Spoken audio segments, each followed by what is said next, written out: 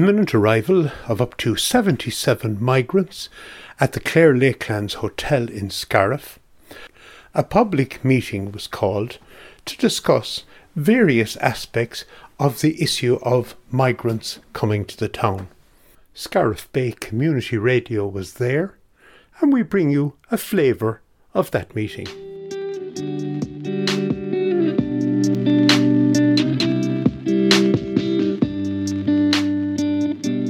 Hi guys, look, I just want to thanks for everyone for being here. I'd just like to point out, this is not about being racist or right-wing. This is just a small town. I'm local here all my life. I just feel like our government and some of our local TDs and councillors have made no effort to chat or call for a meeting to inform us as a community to discuss what is going on in the hotel. We just want a fair, open, honest discussion. This meeting is not for shouting, and please can we respect everyone's opinion, even if we all don't agree. Thank you.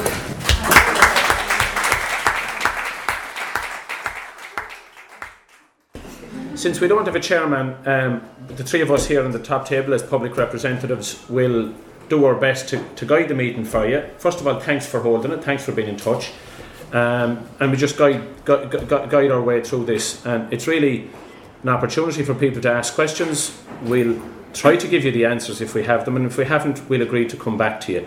So just to put some context on it, as you're all well aware, over the last year and a half there's been a very significant movement of migrants from various different parts of the world towards Europe.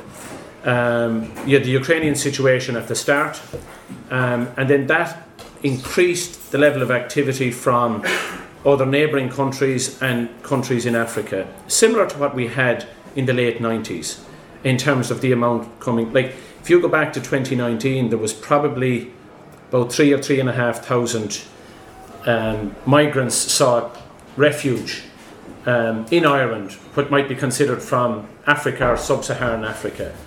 Last year, that went to 15,000. So it was 5 times what had been previously happening.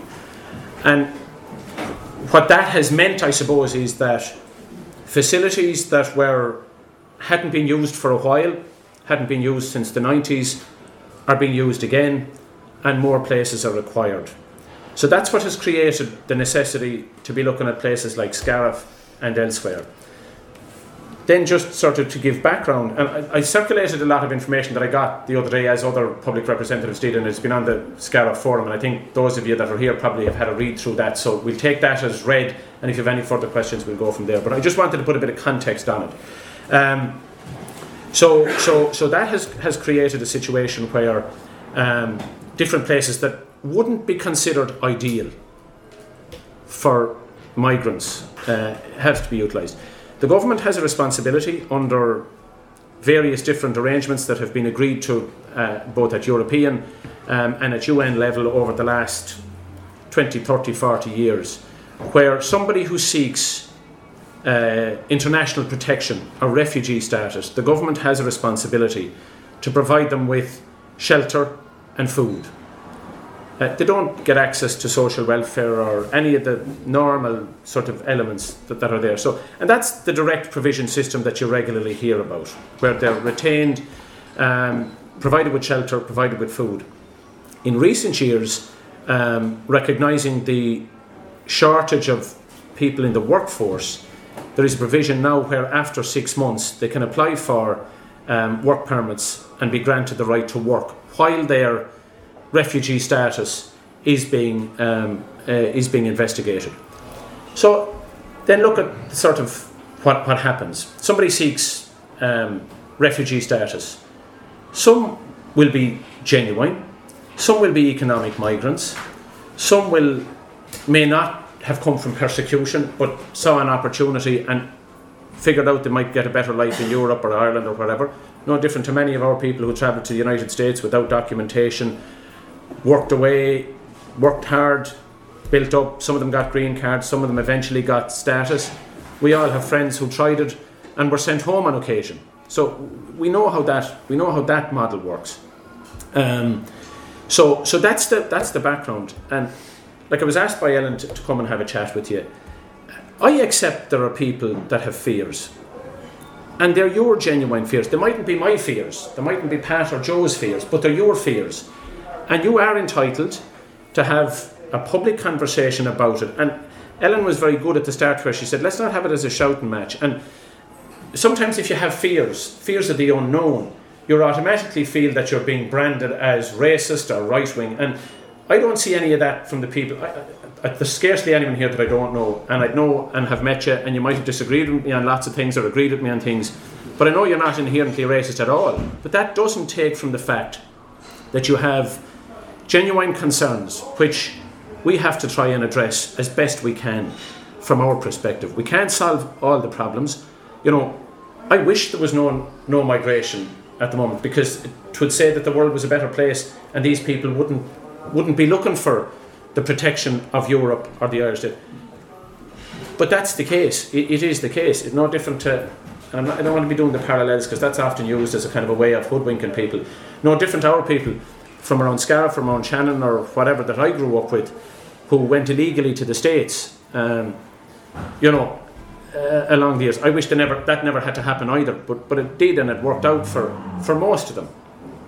So, unless the lads want to say something maybe from their perspective, and then we'll try to answer questions.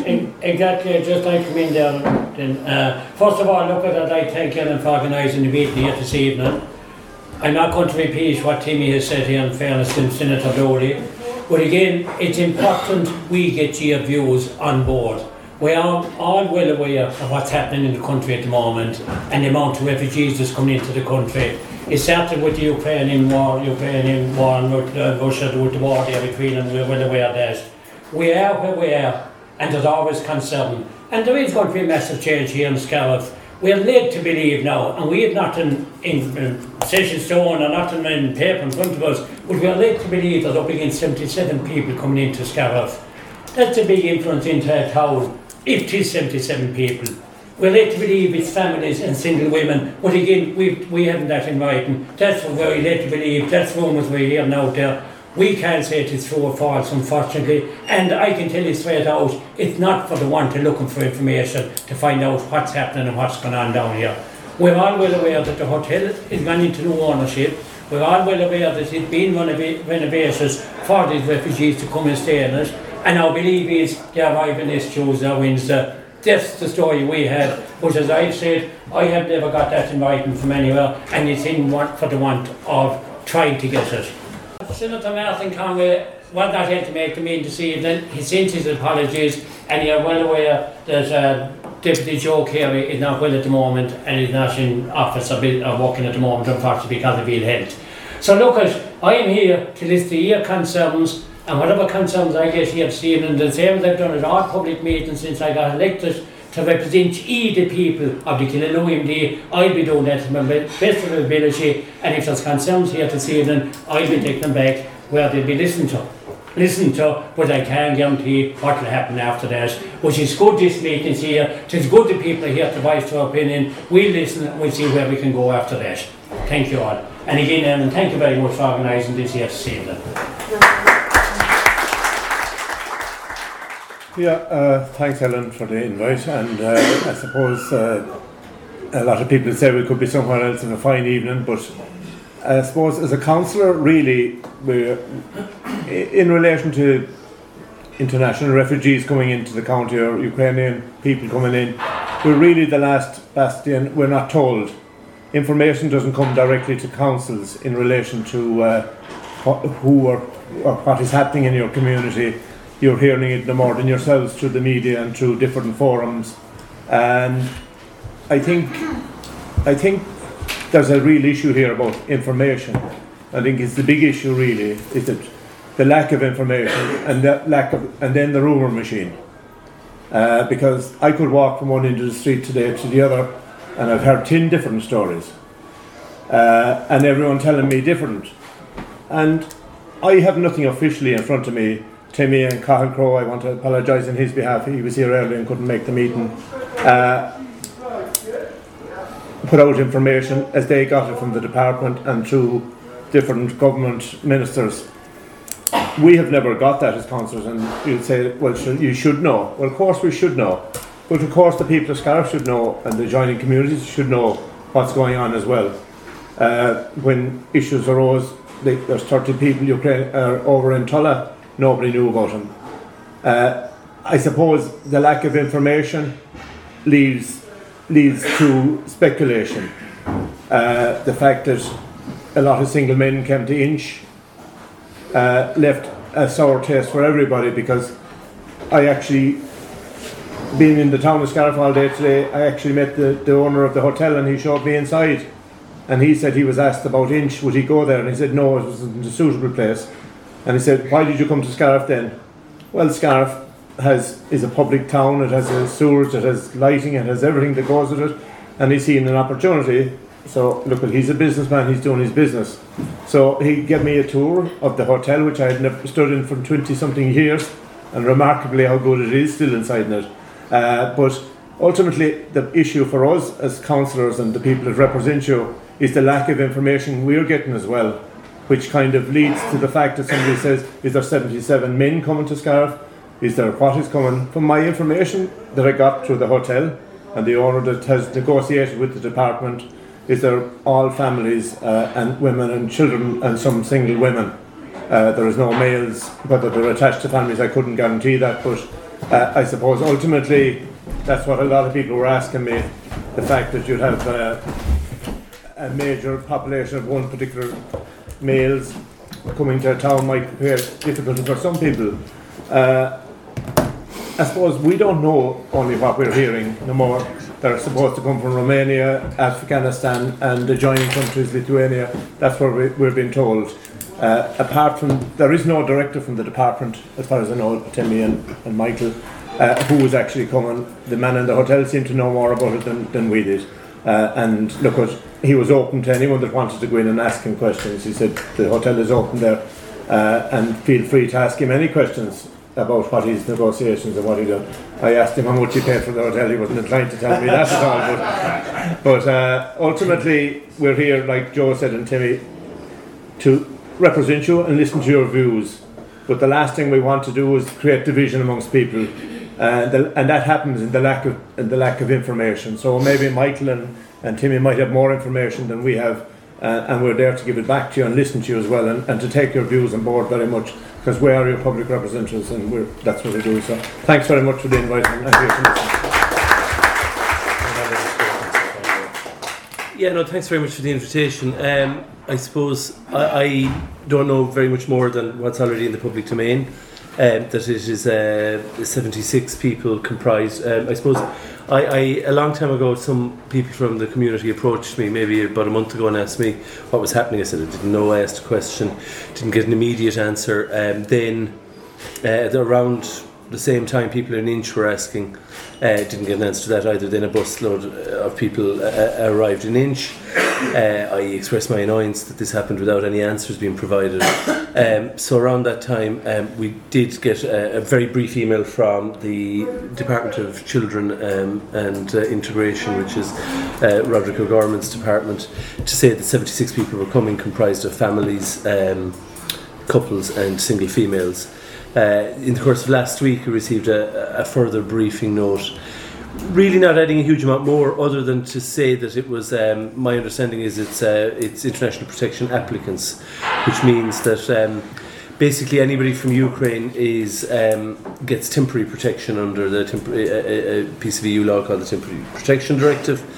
So you can assume it's not Ukrainians, then you can assume it's people seeking either asylum or subsidiary protection, or most likely both, which would almost certainly mean, it would certainly mean that they're from outside of the European Union, and almost certain, yeah, I mean they're from outside of the European Union, so they're not British, North American, or probably not Romanian, Lithuanian either.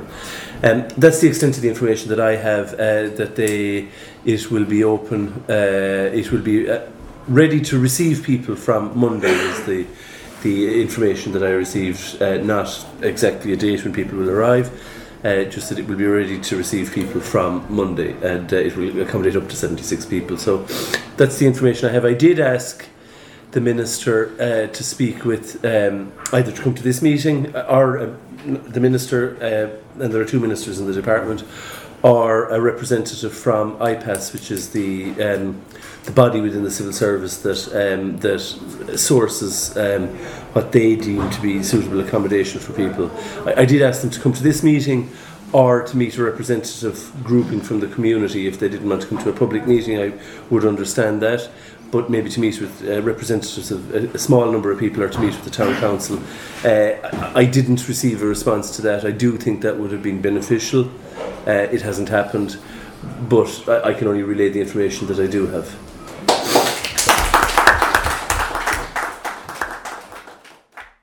So I guess we'll open it up to the floor if anybody wants to ask any questions or say anything. I'd like to ask a question. Sure, I was wondering, if the hotel hasn't been used for years and years, why aren't we using it as a single mother and children's home? Why are we giving it away? Why are we using it for our own first? Why aren't our Irish being taken in for our use? Why are they going off the streets? So as best I can, I'll give you a little bit of background there as best I can. I'll give it to you honestly. It's a private property, and the owner can choose what he wishes to do with it. He has offered it to the state for the provision of temporary protection, or as it is, some offer for Ukrainians, some go for the temporary protection people. So now, would be a demand here in Scariff? I don't know. That's obviously a decision he has made. Demand in Ireland for it in general?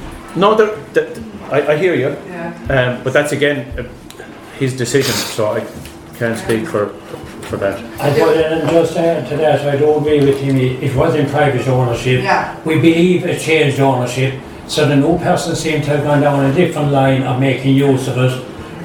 Even in the past, we were aware about parking here in Scariff, that they very hard to get parking. We did actually look for the car park down there. We got it for 12 months lease at one stage, but after that, the owner wasn't interested in talking to the local authority as regards even allowing parking to go on there, even though there was nothing else happening in it, unfortunately. So that can tell you how much the previous owner had interest in donating the town of Scariff with the hotel, unfortunately. And I do agree what you're saying. It has been an awful efficiency, it's locked up there for the past number of years, and nothing happening in it. For homeless people all around Ireland, really.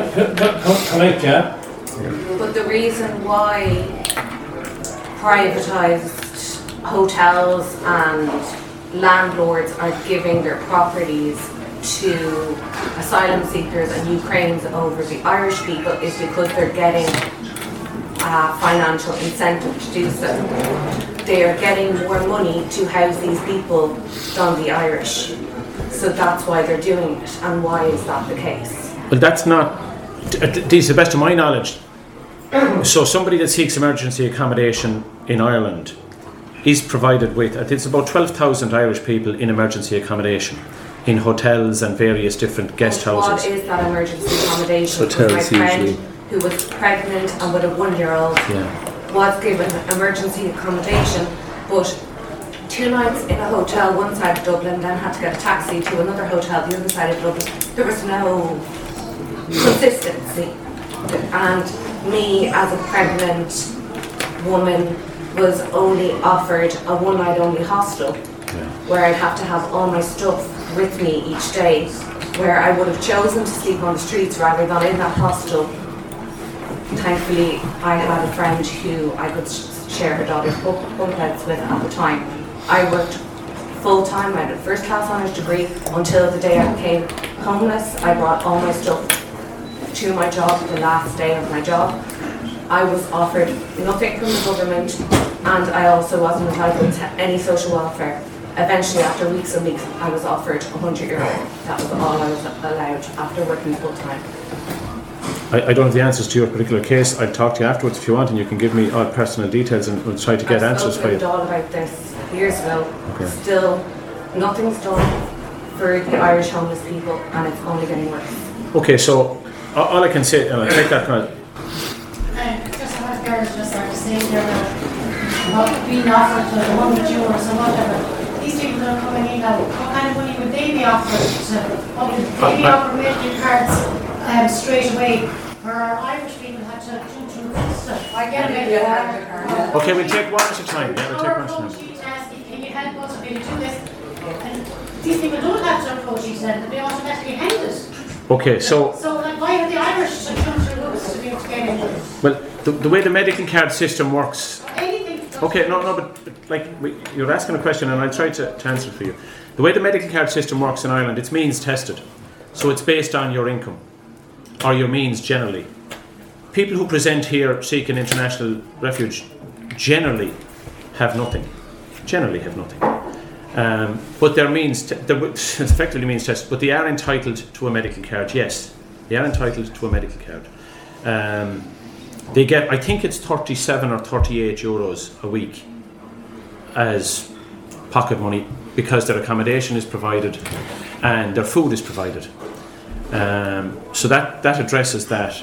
If they get refugee status after a prolonged period of time, they then have certain other entitlements, the same as any other citizen of the state in terms of social welfare if they're not working. Vast majority of these people, not all, but the vast majority of them are here to work and they want to work, and we have a shortage of labour in the country in some areas. There are some that don't, so that's just by way of background. Then you raise the issue about housing in Ireland. I mean, that's a very vexed position for sure. There's a shortage of housing. There's a lot of social housing under construction. We still have a long way to go to reach the amount that's needed. As a refugee, you're not going to be considered for housing on the social housing list. You're going to be in direct provision, which is a hotel or a facility similar to that. Some of the facilities that are developed around the country are not even to a hotel standard. They're large, I won't say warehouse around, but large office type accommodation with cubicles. That's in an effort to meet the demand to get them off the street. So I'm going to give you the information just to be helpful. Sorry, down the back. Like, Ireland is a small country compared to other countries in Europe, and we're like often over here on the west of Europe. Yeah. So why do we have to take so many when we don't have enough room for them? Do you know what I mean? Like, if they're staying in cubicles, as you say, right? Why can't we just say, okay, look, we're full? Like, I don't mean that you're racist way or anything. Yeah, I know. Like, we can't accommodate them. We can barely accommodate for the Ukrainians, right? They're from a country, that's right. But like, Ireland is a small little country. We fit into the corner of France. Do you know what I mean? So like. Yeah, but I'm not making the point. I mean, when somebody shows up, you cannot say no. There isn't a legal mechanism. Some would argue, probably strongly, there isn't a moral mechanism either to tell them to turn around and go back. But Timmy, it's not just one turning up, it's hundreds. The government. Look, Ireland has we can't. In Ireland, €10 to say, look, we can't. Do you know what I mean? Yeah, just one point. I mean, firstly, you can. It is illegal to come to Ireland, and you can say no to most countries in the world. You require a visa to come to Ireland, so if you don't have a visa, you can be turned around at the frontier and sent back. Even if you have a visa, people are often turned around at the frontiers and sent back. However, since in the aftermath of the Second World War, international treaties were signed because of what happened during the Second World War, and it was accepted that anybody who was claiming to be fleeing persecution had a right to have their claim determined. And if they were found to have been fleeing persecution on the basis of political belief, nationality, religion, or membership of a social group like being Hazara in Afghanistan or whatever, they're a group that tended to get slaughtered in vast numbers by the by the Taliban because they're Shia. If you were found to have a legitimate claim, you were granted refuge, and you were allowed to stay in the country to work. Basically, you were entitled to no more than everybody else in the country, but you were entitled to the same as everybody else in the country. So everybody who's coming, I understand, are international protection. Ukraine is different. Ukraine is a temporary protection scenario where everybody automatically gets temporary protection. Ireland is not obliged by European law to do that, because we opted out, and you remember there were various Amsterdam referenda, Nice, Lisbon, all of those. We opted out. So Ireland initially opted out of temporary protection and then opted in. So now we are obliged because we chose to be, not because we're obliged. The right to seek refuge is not something to do with European Union law. It's to do with international treaties that were signed before the European Union came into being. The problem, I suppose, arguably is in Ireland that we have a very slow bureaucracy. That's the problem. A large part of the problem in building houses. We have a civil service that's utterly unwieldy, and the political class, for want of a better word, don't really want to tell the civil service what to do in case the civil service get offended and stop doing anything. And equally, the determination of claims for asylum is incredibly slow in Ireland. Slower than it should be, certainly slower than other countries. Now, there are difficulties in every country, but it's quite slow in Ireland. So anybody who says they're fleeing persecution is entitled to stay until their case is heard. And then if they're found to be valid, they're allowed to stay. If not, they can be and are served with a deportation order. So these people that are all coming in to the hotel, these are all vetted? There is, I mean... Are they coming to our town before they're vetted? Well, when you say vetted, what do you mean by vetted? Do we know where they're coming from? Do we know that they've got no criminal records? Do we know?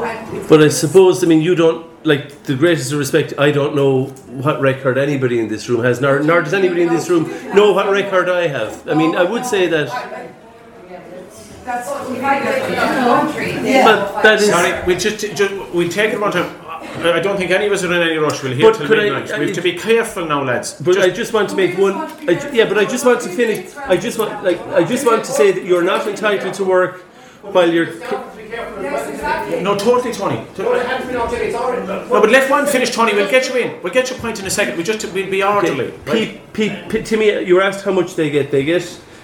They're provided with accommodation. The reason that they're not entitled to the dole is because it was perceived that it would be attractive and that people would come here. So the Ukrainians aren't getting more than the Irish? The Ukrainians are a different group to people who are claiming asylum, and I don't believe there are Ukrainians coming here. People who are claiming asylum get €38.80 per week, and in respect of children, they get €29.80. And they're not entitled to work until after 6 months. If their claim has been determined within 6 months, which it should be, that's what European Union law says, then they're either found to have asylum and they're allowed to stay, which is usually a very small proportion. They're allowed to volunteer if they wish to. The town is in a state of them, and I'm sure they go around and pick all the weeds up around the place. I'm sure there are lots of people in Scariff who go around and pick up the weeds. Yeah, we get it. Tony O'Brien had his hand up down the back there. Myself included, by the way. I don't think we should be talking nationally here. I think the subject tonight is about Scariff. Right. When I read the heading that there were 77 people coming into Scariff, I think it's a disgrace. Okay. I would have no problem taking 20 or 30. Right. I think all the other villages around the country should take 10 or 15 each as well. I think putting 77 people into the middle of your town that's already under pressure. Yeah. And you're going to form, in my mind, a ghetto effect. Because what do they want to do all day? They're going to hang around. They're not working. Our services are already under pressure. And I do think the point where they'll be vetted, I would be very worried. There's a family in Tullamore, we'll never see their child again, or a foreign national coming in. I'm not against foreign nationals, but he wasn't vetted, and he took his chance, right? And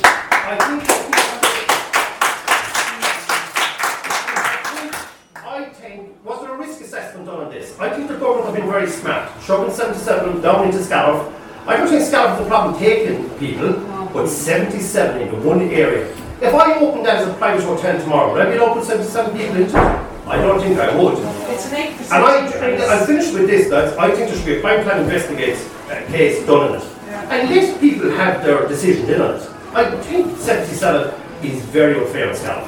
And that's what my problem is. Yeah, no, Tony, I get your point, and you know, it's hard to dispute it. It's based on what the accommodation is. Like, and just give you this point, just to say that you're not alone in this. I mean, we have a similar situation up in, say, Lisdoonvarna, because there was hotel accommodation there. Initially, there were Syrians that came in, and then the Ukrainians. And the people in Lisdoonvarna would recognise that they have a phenomenal amount of people versus the local population, and there are potential issues there as a result of that, no doubt about that.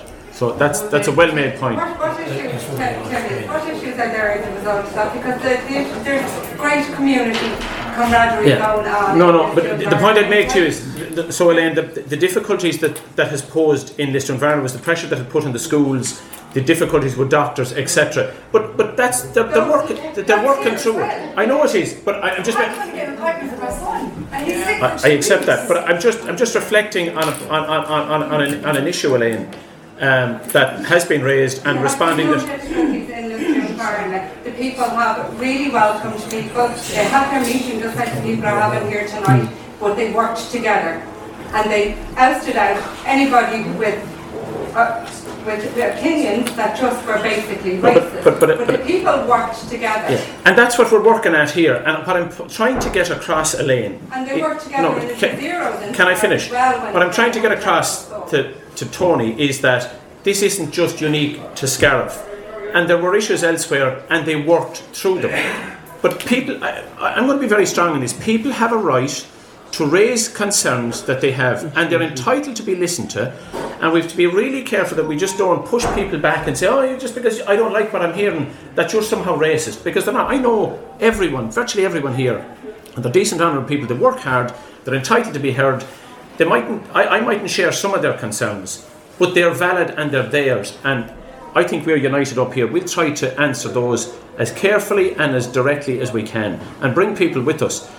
We've worked up an inch in the last number of weeks trying to get people who initially had real fears and concerns. They mightn't be yours or mine, Elaine, but they were theirs.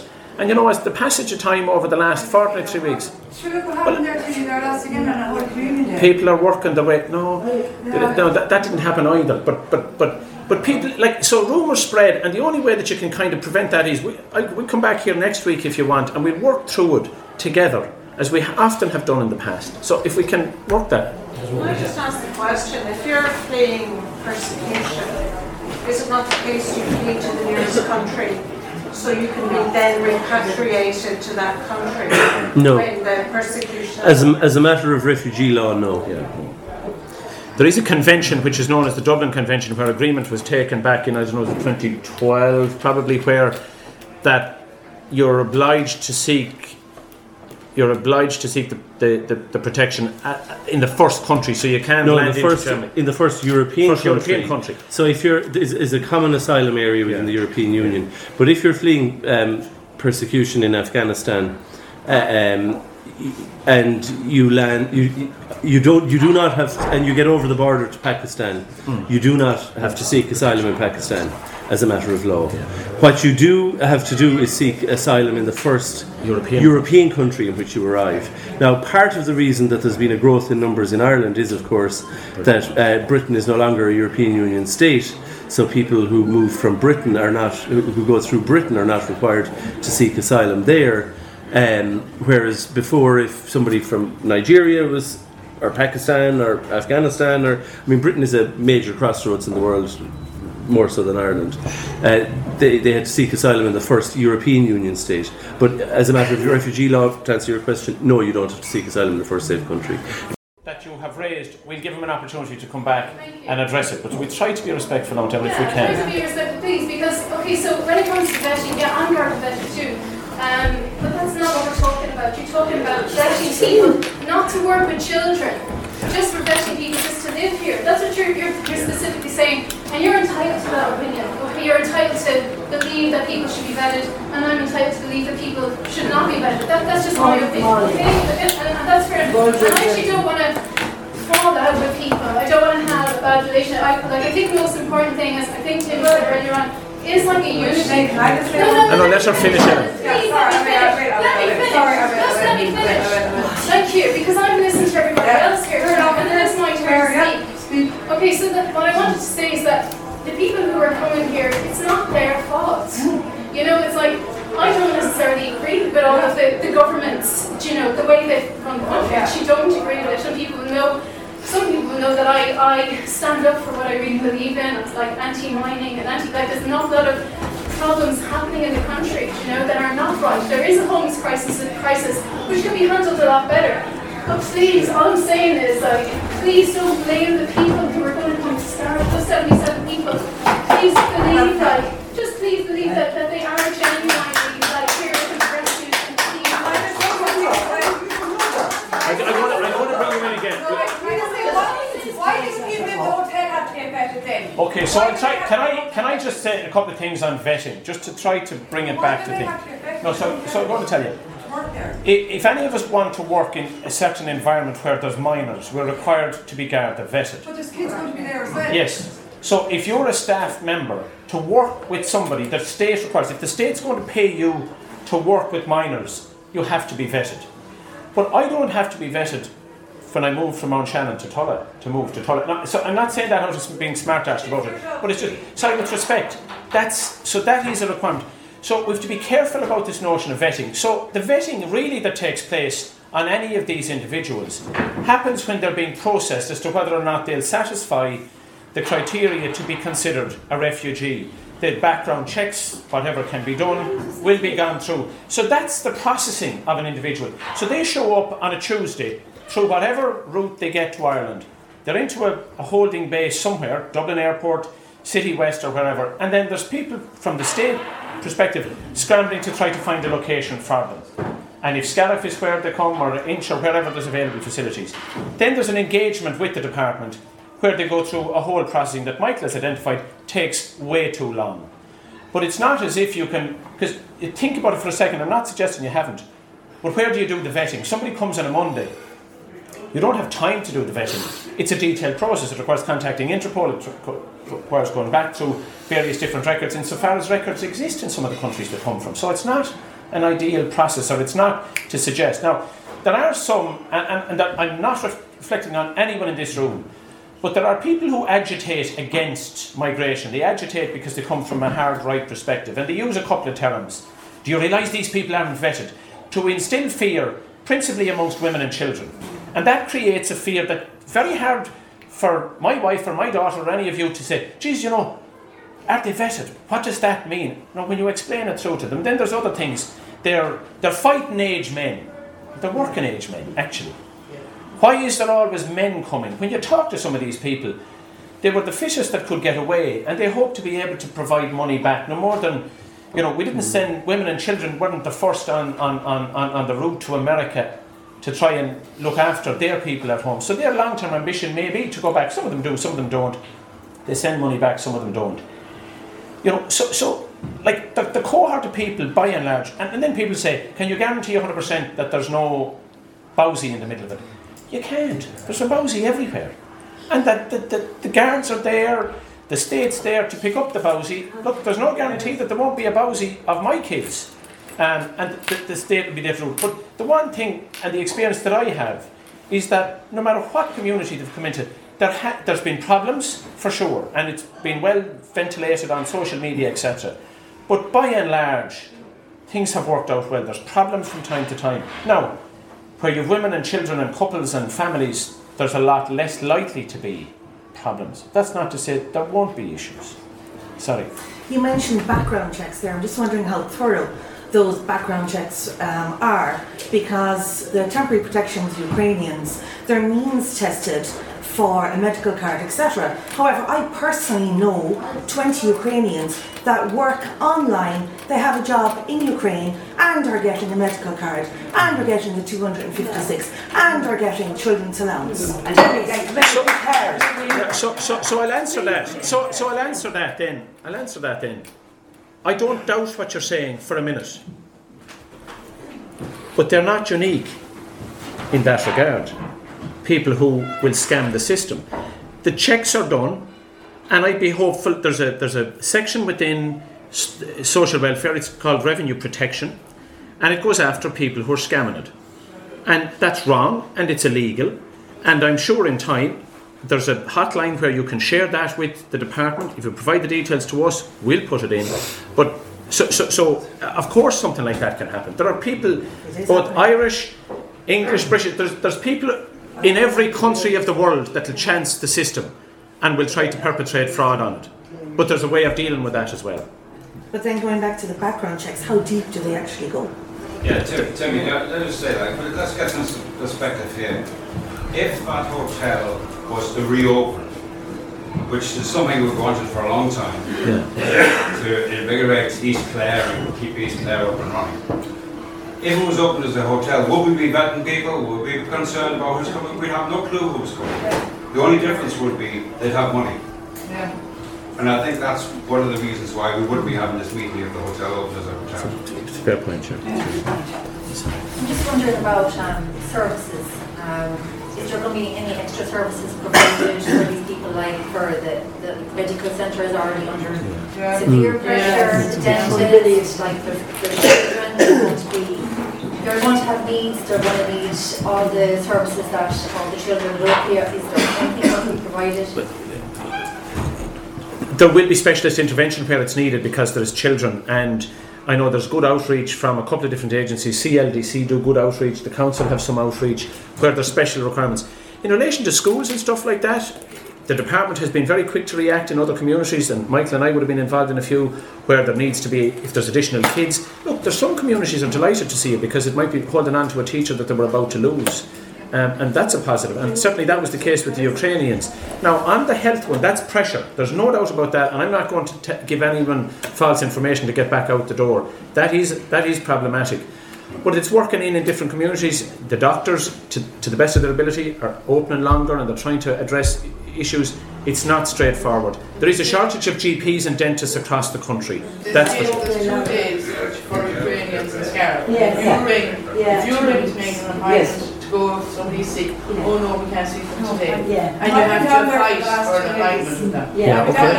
Well, look, we'll have a chat with the medical centre and see if there's anything can be done. Oh, they're sitting down. I rang the doctors for an appointment. They told me to bring my son straight away. I brought him up straight away. I was sitting down for 40 minutes waiting. A Ukrainian woman walked straight in the door. She was called straight away before I was still waiting. My child has been sick for 2 weeks. Can I ask, went up to the chemist in terms of the government, right, is there anything in place for you? Because somebody said there's 8% population increase in Scariff. So in terms of the government, is there any incentive? So there is. That was my next point. So there's a fund that has been established to provide, well, for the community, and you have a community council here that can apply for funding to do enhancements in the area. There was a couple of million recently put into the North Clare area, that Lisdoonvarna area, which, you know, was helping the community groups who were working with the Ukrainians that are there. And that fund is opened again, and it will be populated with money. And we'll come back to you with information on that. Claire Hinchy had her hand up down there. Yes, I do. I just have, it's referring to the document that was shared by I believe with Bob Grove. In that document, it refers to the hotel being on a 10-year lease that has not changed hands. And my question is, from that, like I said, on the document, that's what it states, it's leased for 10 years. Also on that document, it states that the people that are coming are families, single women, and children, whatever it is. Couples, yeah. Is there, like, okay, we're all going to assume that they're going to come and say for 6 months, like, is that going to remain for the 10 years that only women and children and couples and families will be in the hotel? Or can they, after 6 months, I don't know if it's the government or the person who's leased the hotel can decide, I'm now going to take in 50 single men from North Africa. Thanks. I don't know the answer to that, but I asked Joe O'Brien, like, how do you sort of account for 69 single men in Inch, which has no transport links, or had no transport links at the time, and there's nothing to do. I mean, Tony, who made the point there's nothing to do in Scariff, I mean, there is something to do in Scariff. There's certainly more than there is to do in Magona House, and there are 4 buses a day now to Limerick, and there are buses to Ennis, so there are transport links. He said that it's down to the owners usually, that the owners say that it's the conditions on which an owner is willing to open it, if at all, of course. Some owners say no, we're not interested. Some say, yeah, no, we'll take the money, and others say, well, we'll take it on condition that we have families and no single, or not large groups of single men, presumably because there's more wear and tear in general terms with groups of men than groups of women. So I'd imagine it's to do with the owner as regards guarantees. Like, the reality is that it's unfortunately, in my view, I appreciate there's an emergency and all the rest of it, but I mean, I think there should be the planning process. If the owner of that hotel wanted to, I don't know, turn it into a nursing home tomorrow morning, or even a refuge for homeless women and children, he would have to, or the company that owns it would have to apply for planning permission. But you don't have to apply for planning permission if it's for refuge to house asylum seekers or people with temporary protection. I think that's a mistake. I understand why the government have done it, but I think it's a mistake because it strips away any possibility of consultation. People feel that they've no opportunity to voice their concerns. There's no legitimate avenue to do that, and they feel they're overridden by the system. So as it stands, that planning permission runs out in, I think, December 2024. But I'd be lying to you if I didn't think that the government will extend that. So they don't require planning permission to change it. All you have is if the owner wants it or doesn't want it. I'm afraid that's it for the moment, Claire. That's all I can. I'm concerned for health and safety then if 77 people are going into a 28-bedroom hotel. Well, it has a fire cert. So from that point of view, and I'm not making the excuses. I'm just giving you the facts. My understanding is that they've been in very regular contact with the fire officer, and he's satisfied with the issues there. It is a year-by-year contract, Claire. I'd have to check in the document again, but whilst the current owner has a 10-year lease, I'm sure with break clauses and all of that, but he has only a 1-year contract. The current guy, the operator, has only a 1-year contract signed with the department. Now it goes back to the point that Michael says, in a year, if there's no demand for it and the numbers go down that are coming into the country, then that contract lapses or it won't be renewed. But the likelihood is, if the numbers stay fairly constant, it'll be in use as it was in the 90s for a number of years. And then exactly when the pressure fell off, no more than McGowan House, it's not the centre of where activity would be. So that's as much the information as we can give you. Is this thing done and dusted? We're having talk here. Is it done? Is there 19 going in already even during the week, or is there not? Well, is there any which, Mike? How many have decided? 78, 80 gone in there, irrespective of our views. Well, that's Why are we talking? I think like the rumours and the belief, what we are led to believe is that around 30 plus coming, I believe. The question I want answered is why did you wait to draw down and dust it to the meeting? Well, Mike, we got a document last week which set out that a contract had been signed. We weren't given advance notice that they were thinking of signing a contract. So the contract was signed. So the direct answer to your question was... It was in place to give more information to the people. It is up to the government to do that. 77. To give more information and have a better... But can I ask you this? If we had that information... Let me just finish. For the people who are coming in, they're more likely to find it more difficult to integrate if they're going to get a reception like this. And that will cause problems down the line. If we're hostile to people who are coming from the back, that's the welcome they get, it's not going to go well. Whereas if we're in a better place to receive people, where we can adequately consult, if there is government, it is up to them to create a better consultation process. We should have talked once about this. It's been work over there. We don't understand all the secrecy. What has been work on there for months. I don't disagree. Seamus, the manager, told me, I work over the garden path, I hear everything over there. He told me, if you came up and asked me a month ago who's coming to the hotel, I would have told you. So if he knew a month ago, you must have known way longer than a month ago. Okay, so I can only talk for myself. I didn't. I put the information up as soon as I got it on both occasions. Now, so when I asked the department, why didn't we get a heads up on this? You all got this information after I sent out the message, after I texted you all and sent you all to you. Put it out then. No, we put it out. You didn't put it out before then. Put it out when we got it, right. Ellen is entitled to her point and she has concerns. So the point I'm making is, when we asked why weren't we given information way back, what we were told was, until such time as the contract had been signed, they didn't know what it was going to do. The owners, in some cases, will already start building a process, getting their show on the road, and when they have it built out, if they have the money to do it, and they have their fire service or their fire cert, they'll then go to the department and say, by the way, we can accommodate 60, 70 people here. They might only have done that a month ago. The fact that you're... let me finish.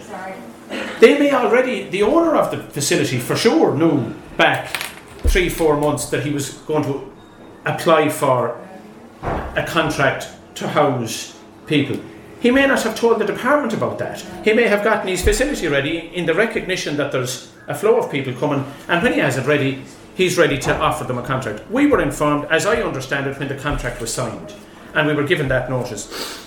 We put the information out there, and you're entitled to that information.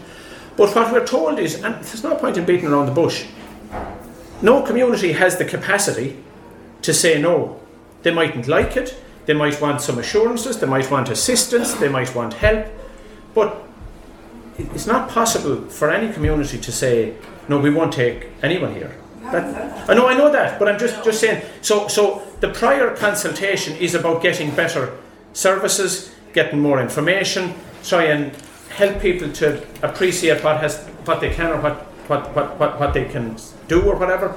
And we'll try to help you with that, but we're not able to say no, we can't. So that just speaks to Mike's point about having an action plan. The only action plan is to work with people to see how we can manage our way through this. But why is there such a bigger incentive to house them than Irish people? And they're all. Well, I don't think that's necessarily the case. It's 3,100 Irish homeless children at the minute. Yeah, but they're in temporary accommodation. But what's their temporary accommodation? And similar, quite frankly, in some places. Some of them aren't, but some of the refugees are sleeping on the street as well. Now, so I can't compare hotel with hotel. We're not going to get too far if it becomes a them and us and whatever. It's how do we get through the issues that are arising here? No, but it's the Ted, incentive that... Terry, can I say, do you think it's clear from 77? I come to the problem with maybe 20 or 30 when it's down. That's me personally. I think it's the amount that we're putting into one small area. Well, here's the problem. I'll answer that as best I can, Tony.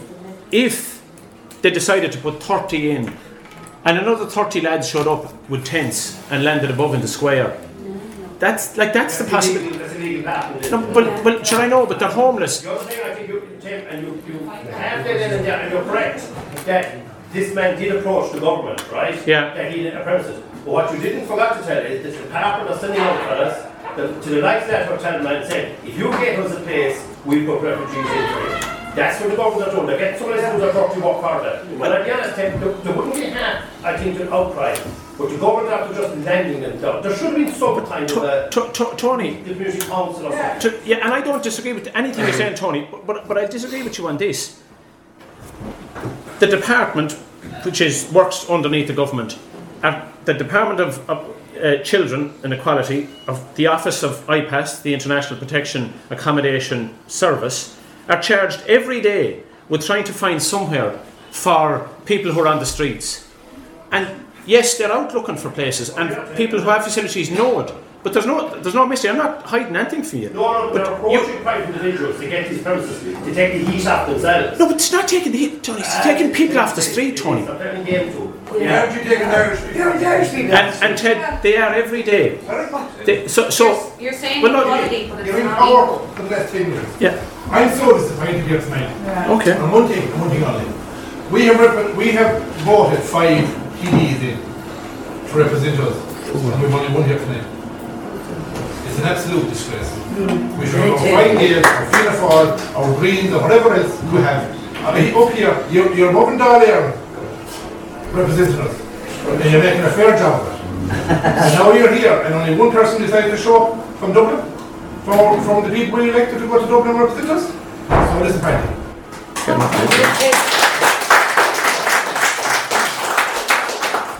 In fairness, Ted, and I said it, no, all the mates, I said it to start. No, we were just listening for 1 minute, Ted, please. I did say at the start of the meeting, in fairness, Deputy Carey is in at the moment, and it's in his apologies he couldn't be here tonight. I did say that, in fairness. Sorry, I missed the joke. In fairness to him, so we have to give credit for credit due, but he could not have been tonight, and he'd been out of duty for the last number of months. Unfortunately, because of health reasons. And that's important that people know that too. Not on that, I know he probably would have been here, I can't say he would have been for different. Okay, sorry, yeah. You're the government. Yes. Why are you giving information at the same time as us? What need to be paid? What's the reason? Well, what's your question? What is the reason we told you? You only told information at the very same time as we're getting it. You've been out you got this information and announced it. So what are you going to Dublin for? What are you getting paid for? If you're only giving it to what? One person from Dublin making all these decisions. Who are the NGOs that you're working with? What's that? Who are the NGOs that are you were working with, bringing these people in? Okay, so I don't understand your question. Oh, I know what NGO is. That who's working with? The government is working with, because you're only getting drips and drips of information. So who's organising this in the background? I don't know. If you have information, help me, because I don't know. No, not my job. It's your job. Yeah, I don't understand. You have a conspiracy theory that there's someone working to bring these people into the country. Well, you're working with NGOs, and where's the funding? I'm asking them a question with all due respect. And I can't help you because I don't understand where you're coming from. I don't know. If I thought, I think you'll see. If I have, ask you, go on. Where's all the funding to pay for these? I can't answer that question. Leave her talk. No, but work away. So where's all the funding coming for what? Yes, that's what I'm asking. Is it taxpayers' money that's paying for all the immigrants? That's all I want to know. Yes, it is. Yeah. Yeah, we're getting the. But hold on now. So taxpayers' money. We all pay tax. You pay tax. Everyone pays tax. But some of the large corporations pay massive amounts of tax. So it's a burden on everyone in terms of the cost of services, etc. But if you want to try to whip up this sort of notion that it's costing us and it's a dreadful thing, I can't go there with you, because the reality is that the state is funded through various different streams of taxation. So multinational companies that sell their services in other countries and in other jurisdictions, we benefit from the tax here to the tune of billions. So let's not try and divert this now that we set people against each other on taxation. Let's try to work to figure out how we get through this. There's no point in winding things up. So you asserted that there's some agency on behalf of the government out collecting these people in other countries. Sorry, that's not true. No, I'm talking about the non-governmental organisations that you seem to be working with. But you said that, but sorry, what you're saying is that the government is working with some bad actors in NGOs collecting these people and bringing them here. Nothing about bad actors. I'm only asking. Well, NGOs that they're going off bringing people into one, they're not. People rock in here, they make their way here, and they look for the protection. We have a job to do to house them in the meantime. We have to process them more quickly, and I'll accept from a government perspective that hasn't been working as efficiently as it should. And then they're deported if they're not genuine refugees, or if they are, they're granted status and they get on. No different to many people who have come here through that process over the years, and they work in communities and they go on to leave pretty good lives from what I have seen around the country. It's not easy. I get it, it's not easy for anyone. I prefer to be doing anything else this evening, but I take my responsibility no more than any of the lads here at the top table to explain to you. We're here dealing with an issue that's not all happy clappy telling you we've got grants for the schools or we're cutting a tape down below at the hurling field because there's a few more quid coming. So have an understanding where we're coming from as well in terms of trying to be honest and upfront and straight with you. That's all. Jimmy, sorry, why can't they put a cap in it? Why can you not put a cap in it? Surely to God, that can be done. But the difficulty you have is, let's say you create some kind of a cap. Yeah. I don't know how you do it, but then what do you do with the next person that comes up? Put them back on the plane? You know, there is questions around. See, it's homeless. They're going to sleep in the street. Well, that's why. But there is. Some will argue that we're full. You look at the size of Ireland versus, say, the size of the UK. We have 5 million people. They have nearly 70. Now, we have a shortage of housing, and we're trying to put people up as best we can when we present ourselves. Other countries have taken more than us, and they're in a better position to do it. There are other countries that have refugees in large football stadia on bunk beds. So it's just not an ideal situation. It's not. Why can't they put a cap in it? Surely to God. How many more are you going to take in? How many more? Well, it depends. It depends on. A lot of it depends on the flows and whether that will continue or not. I mean, there is efforts being made at European level to look at that, and maybe that there can be more supports provided in the countries of origin, so that there's certain centres there that would process people in advance, so that you wouldn't have people travelling to Ireland that ultimately didn't warrant refugee status. There was talks about that. I mean, the British government have talked about processing them in Rwanda and places like that. I don't think any of the European countries have talked about that.